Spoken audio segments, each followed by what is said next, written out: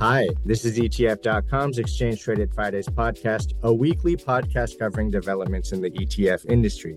My name is Sumit Roy, and I'm Senior Analyst for ETF.com. And I'm Jeff Benjamin, Wealth Management Editor here at ETF.com. This week, we're talking with Matt Collins, Head of ETFs for PGIM Investments, the asset management arm of Prudential. Matt, thanks for being on the show. Thank you. It's great to be here. I appreciate the opportunity. Absolutely. So, Matt, I want to start off by talking about buffer ETFs. This is obviously a growing area of the ETF industry, a very popular part of the ETF industry. And buffer ETFs have been around for several years now, but you recently launched some new buffer ETFs. Can you tell us what differentiates your buffer ETFs from the others that are out there? Yeah, I would love to. And we're going to talk about sort of the growing nature and all of this interest going into buffer ETFs has really come over the last 2 years. It's become a 30 billion plus market in just a few years. But historically, these are structured products or options packages or various kind of products in other vehicles that have been going on for 30 years. And as a sort of representative of PGIM and Prudential, the idea of flex options and putting a package together of flex options to meet a need in the market, right? I want X% downside protection is something that, we have deep experience in going back 30 years. So while it's becoming popular in ETFs and we're really excited to be in the space, it's something we have a core expertise in. And for us, as we saw all of this explosive growth coming from other products and other firms, we felt like we needed to be in the space. But most importantly, experience always matters, right? And so does scale. As a trillion plus manager at PGIM, scale from our perspective matters as well. But when you look at these products from our perspective, there's to some extent commodities. Right. And they're labeled as active, and I'm happy to talk about, why they're not actually active from our perspective. But they are essentially buying the same options in the portfolios if the buffer level is right. And if you think about it from that perspective, what matters next? It's cost. It's the expense ratio. And these were really expensive products, ETFs in the market at 70 plus basis points expense ratio. We felt like the combination of our experience plus the ability to come in at a much more competitive rate at 50 basis points was an area we felt like we needed to get to work and get to it. Matt, I know Jeff's going to ask you more about the fees, but I just wanted to follow up on something you said. You said these are labeled as active, but they're not really active, which is interesting because every time we see, how much money is going into active ETFs and we see this big number, a lot of that is going into buffer ETFs, but you said they're not really active. Can you explain that a bit more? Yeah, I'd be happy to. And if I veer off track, you hop in and correct me, please. But from our perspective, we buy the options package or the buffer level the last business day of the month, and the ETF starts that outcome period on the first business day of the month. We don't do anything unless there's net flows or redemptions or creations. We don't do anything until the outcome period ends, when we rebalance in kind at the end of the period. We are not trying to outperform within that range. It is a very straightforward buffer. The issue, though, if you think about it, from a regulatory perspective, you can't call yourself a passive product unless you are essentially one-for-one tracking the benchmark. But then you get into, well, what's a benchmark? And typically, a benchmark can't be derivative based, right? So we're doing this against the S&P 500 because that's where the interest is and where we feel like clients have the most interest. But there's no index out there that is S&P, but no downside until 20% or 12%. So from a labeling perspective, we can't call ourselves passive because there's no real benchmark that matches what we're doing. But moral of the story, we don't want investors to think that we are trying to outperform in any way beyond what the defined outcome is in the prospectus and our website. Matt, we know that the ETF space, to succeed, often you have to be first, unique, or cheap. And you guys went cheap. And when I say cheap, I mean by fees. As I understand it, you guys came in at 35 basis points, right? 50, 50 50. basis Okay. points. Yes. You're kind of pushing a fee war here, aren't you? We felt like the expense ratios that were out there were not appropriate, Mm-hmm. period. And it's been this case for 30 years in the ETF industry. To your point, if you're first, the money tends to come if you are first in an interesting space. There were two firms out there that were first to the space. And when that happens, they feel like they can price their products, in a way that's a little bit more than what it probably costs to run them. And, from our perspective, we aren't just jumping in it because we saw the interest. We have a historical experience here, but we felt like we could offer it at a 50 basis point fee, which is, call it 24 basis points lower than the average in the category. So, yeah, we felt like there was a lot of room to improve from a product perspective. Is there still a lot of room on the fees? If you're asking if 50 basis points is more than the average S&P 500 ETF expense ratio, yes, absolutely. I wouldn't be surprised if there's some level of compression in the future. We'll see where it goes. And Matt, what do you think about buffer ETFs in the context of the current market environment? Obviously, we've saw quite a substantial rally in the S&P 500 last year, but we're hanging right around the highs from 2022, the record highs. The market's been pretty choppy if you look at it over the past year or two. Is this the right environment for these type of products? Is this something investors should be considering with so much uncertainty out there? So, we just talked about hot products and being first, and a lot of times that comes in sort of the niche categories. And given all the interest in buffers, I think the first reaction from our clients is this a trend based off of perceived volatility in the market, or maybe where the market is potentially going? That is not how we view these. In our experience, not how investors use them. And think about it from this perspective. If you're, for a long-term investor, if your target average annualized return for an equity portion of a diversified portfolio is, say, 8%. Maybe it's 6, maybe it's 10, but let's just say 8% is sort of your target long-term annualized return on your equity sleeve of the portfolio. For these buffer products, they have caps and buffers. And if you want to go into the education, I'm happy to. But for these, let's just say the cap on a buffer product, which is the amount of upside you have in the market, given sort of the protection you've bought, if it's 15%, for most investors that are long-term investors, they don't want the lottery ticket. They want to protect themselves in bad markets, and they want to experience something around that range that they expect from a return perspective. That's why these are becoming S&P 500 or US large cap replacements, because investors like that much narrower range of outcomes that is a little bit closer to reality for a long-term investor. And Matt, can you talk about how interest rates affect buffer ETFs? Do they have any impact on either, the options premiums, or do they have any impact on the demand for buffers, considering now you can go out on the bond market and get 5%? How do interest rates impact these products?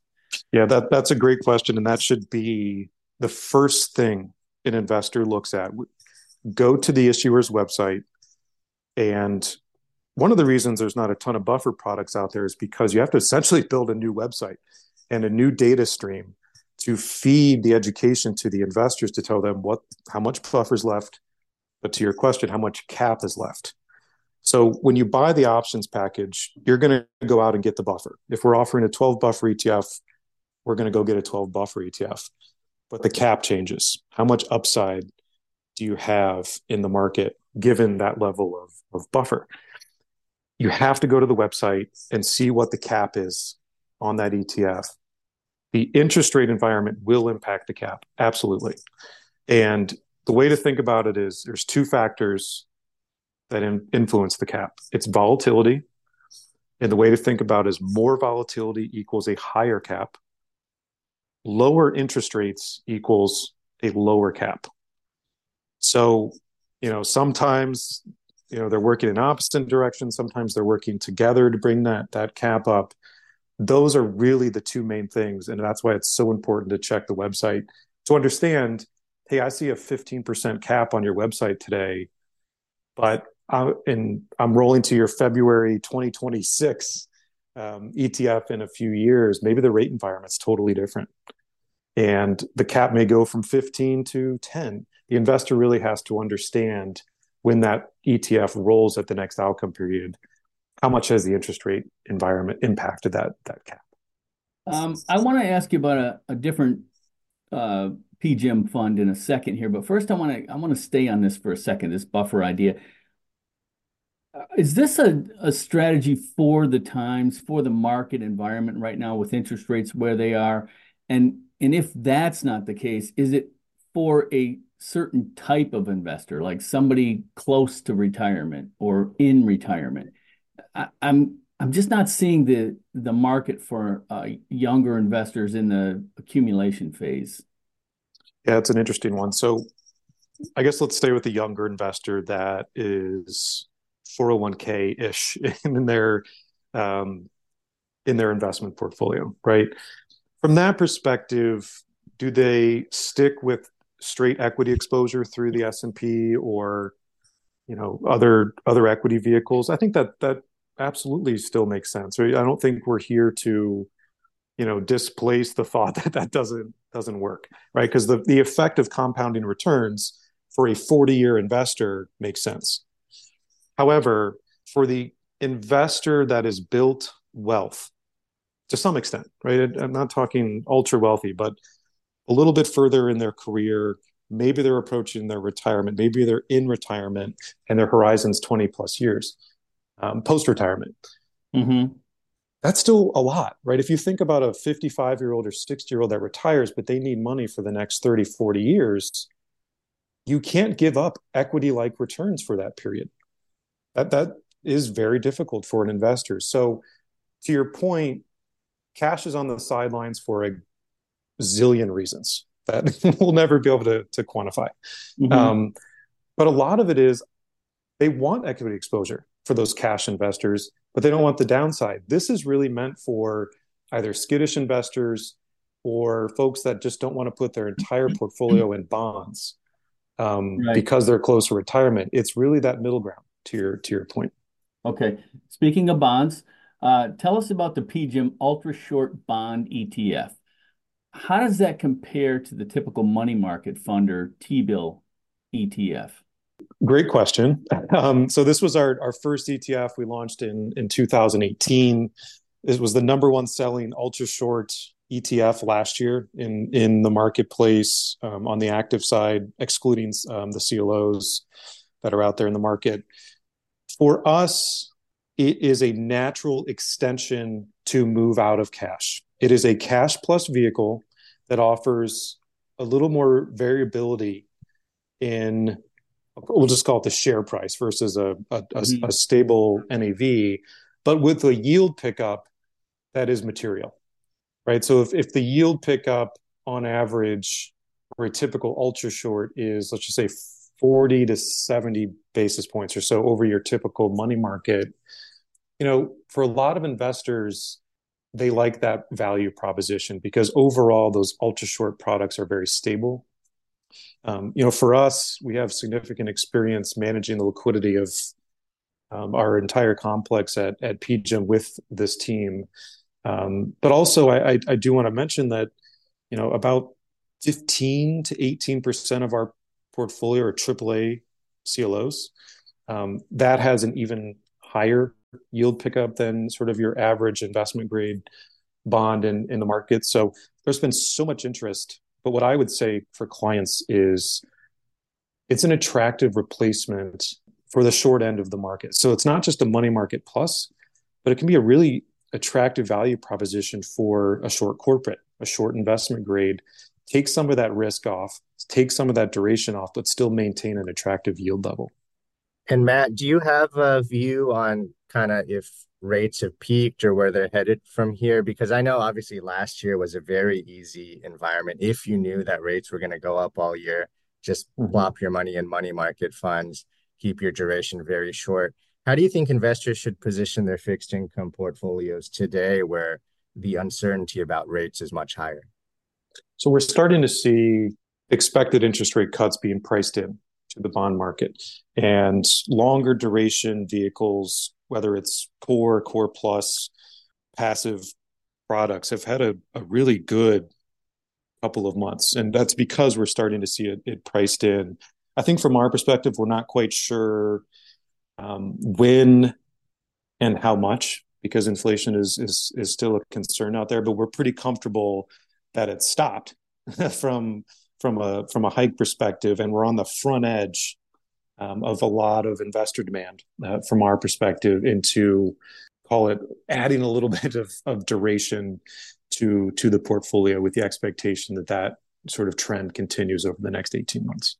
Matt, what about the PGIM Total Return Bond ETF? Who is that for? Is that a direct competitor to the iShares Core US Aggregate Bond ETF? So the Total Return Bond ETF, PTRB, that's our flagship strategy from PGIM Fixed Income. So PGIM follows a multi-manager approach. We have PGIM Fixed Income, which manages a little over 750 billion in AUM. So one of the largest risk management teams in the world, and particularly within the U.S. market. We are a really big risk management focused firm, and the TRB product from a retail perspective has been available for 25 plus years. And we are really big believers in offering ETFs that leverage what we do well.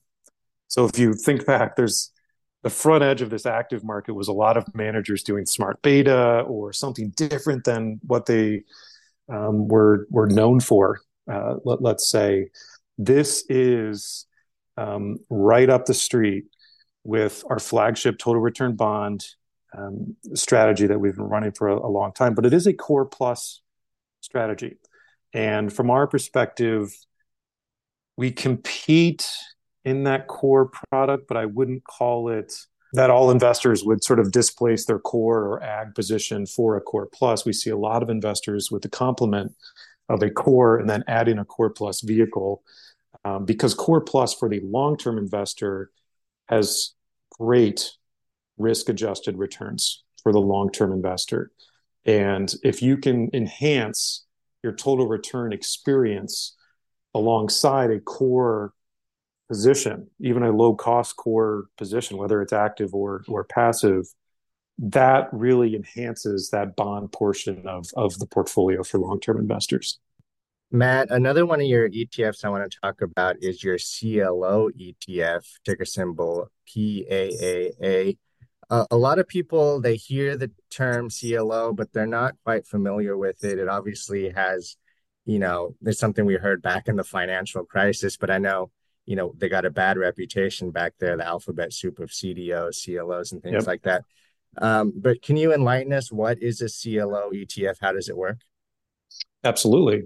Another hot part of the market, if you think about active in the marketplace, buffer was a big story, conversions were a big story, CLOs are a big story.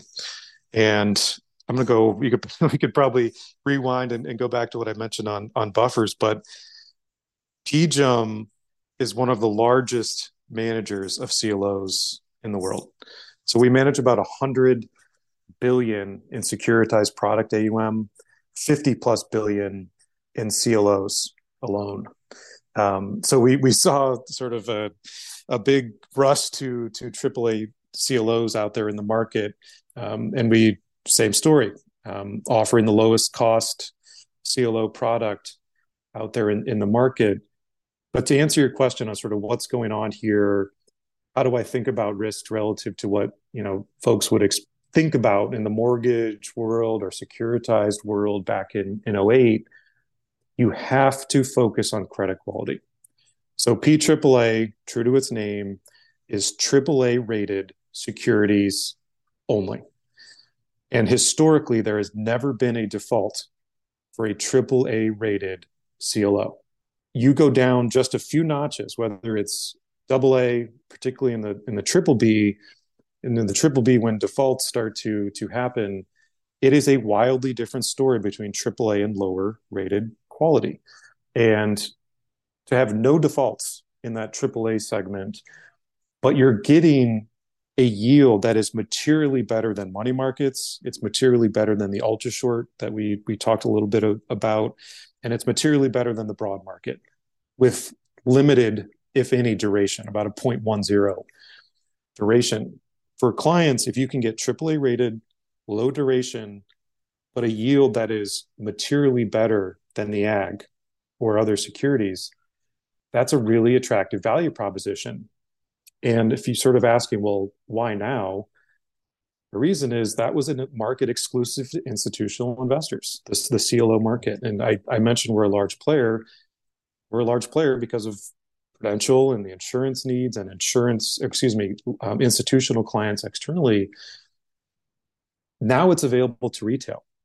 And I think from a portfolio construction standpoint, clients are starting to see that value prop take off. So we do think this is going to be a lot like a client would think about a mortgage-backed security allocation in their portfolio, as an example, or a complement to their cash plus segment of the portfolio. So we're excited to be in the market. What is the best environment for CLOs, Matt? And I know you kind of just touched on that a little bit, but where do they do well and where do they not do so well? You have so in times of stress, deep stress, right? So 2008, 2020, CLOs from a risk perspective can look like the broader investment grade bond market. That's how to think about during deep stress markets. But I want to emphasize one point, and this is why CLOs make so much sense. AAA CLOs make so much sense in a portfolio. If I break apart the ag into high yield, EM debt, investment grade agency, treasuries, so on and so forth, AAA CLOs have the lowest correlation to the ag amongst all of the breakout portions of the ag at a 0.20 correlation that AAA CLOs have to the ag. And then to treasuries, it has a negative 0.1. So if you think about the stability of AAAs and the enhanced yield, but you're getting a lower correlation to the market, that's how to think about it from a portfolio construction standpoint. There is risk in CLOs, absolutely. In general, across, it's a single asset class, but the risk is just vastly different between AAA and lower rated tranches. And from our perspective, you don't get compensated from a risk and return perspective to take on credit risk in that space. So that's where I think clients should think about where they work and where they don't work in market cycles. Okay. And kind of wrapping up here, Matt, a little bit of a outlook for PGIM and your ETF business. What can we expect to see in the future from you guys? Well, I guess I can summarize our future with how we just talked about a little bit. We have, as a $1 trillion manager, we have a lot of experience in different segments of the market. Our number one goal to client is to not tinker with what we do well. We want to offer strategy that we have experience, and we want to offer at an extremely cost competitive segment. And I think from an active perspective, particularly on the mutual fund side, there's been so much outflow. It's not because people don't like active, it's because of the cost. So our goal is to offer clients what we do well at an expense ratio much closer to your typical sort of passive category average. So we are really focused on launching substantially similar clones, however you want to phrase it, to a lot of our existing strategies. And then for some of these other like buffers, like CLOs, come in with a product we have experience in, but really lower the cost. So people can have an access point to active at a much more competitive fee rate. Fantastic. Well, we're going to have to leave it there. Matt, it's been an absolute pleasure having you on the show. Thanks so much for your time. Listeners, I hope you enjoyed this episode. You can find this and all other Exchange Traded Fridays episodes on ETF.com or on any major podcast platform. See you next week.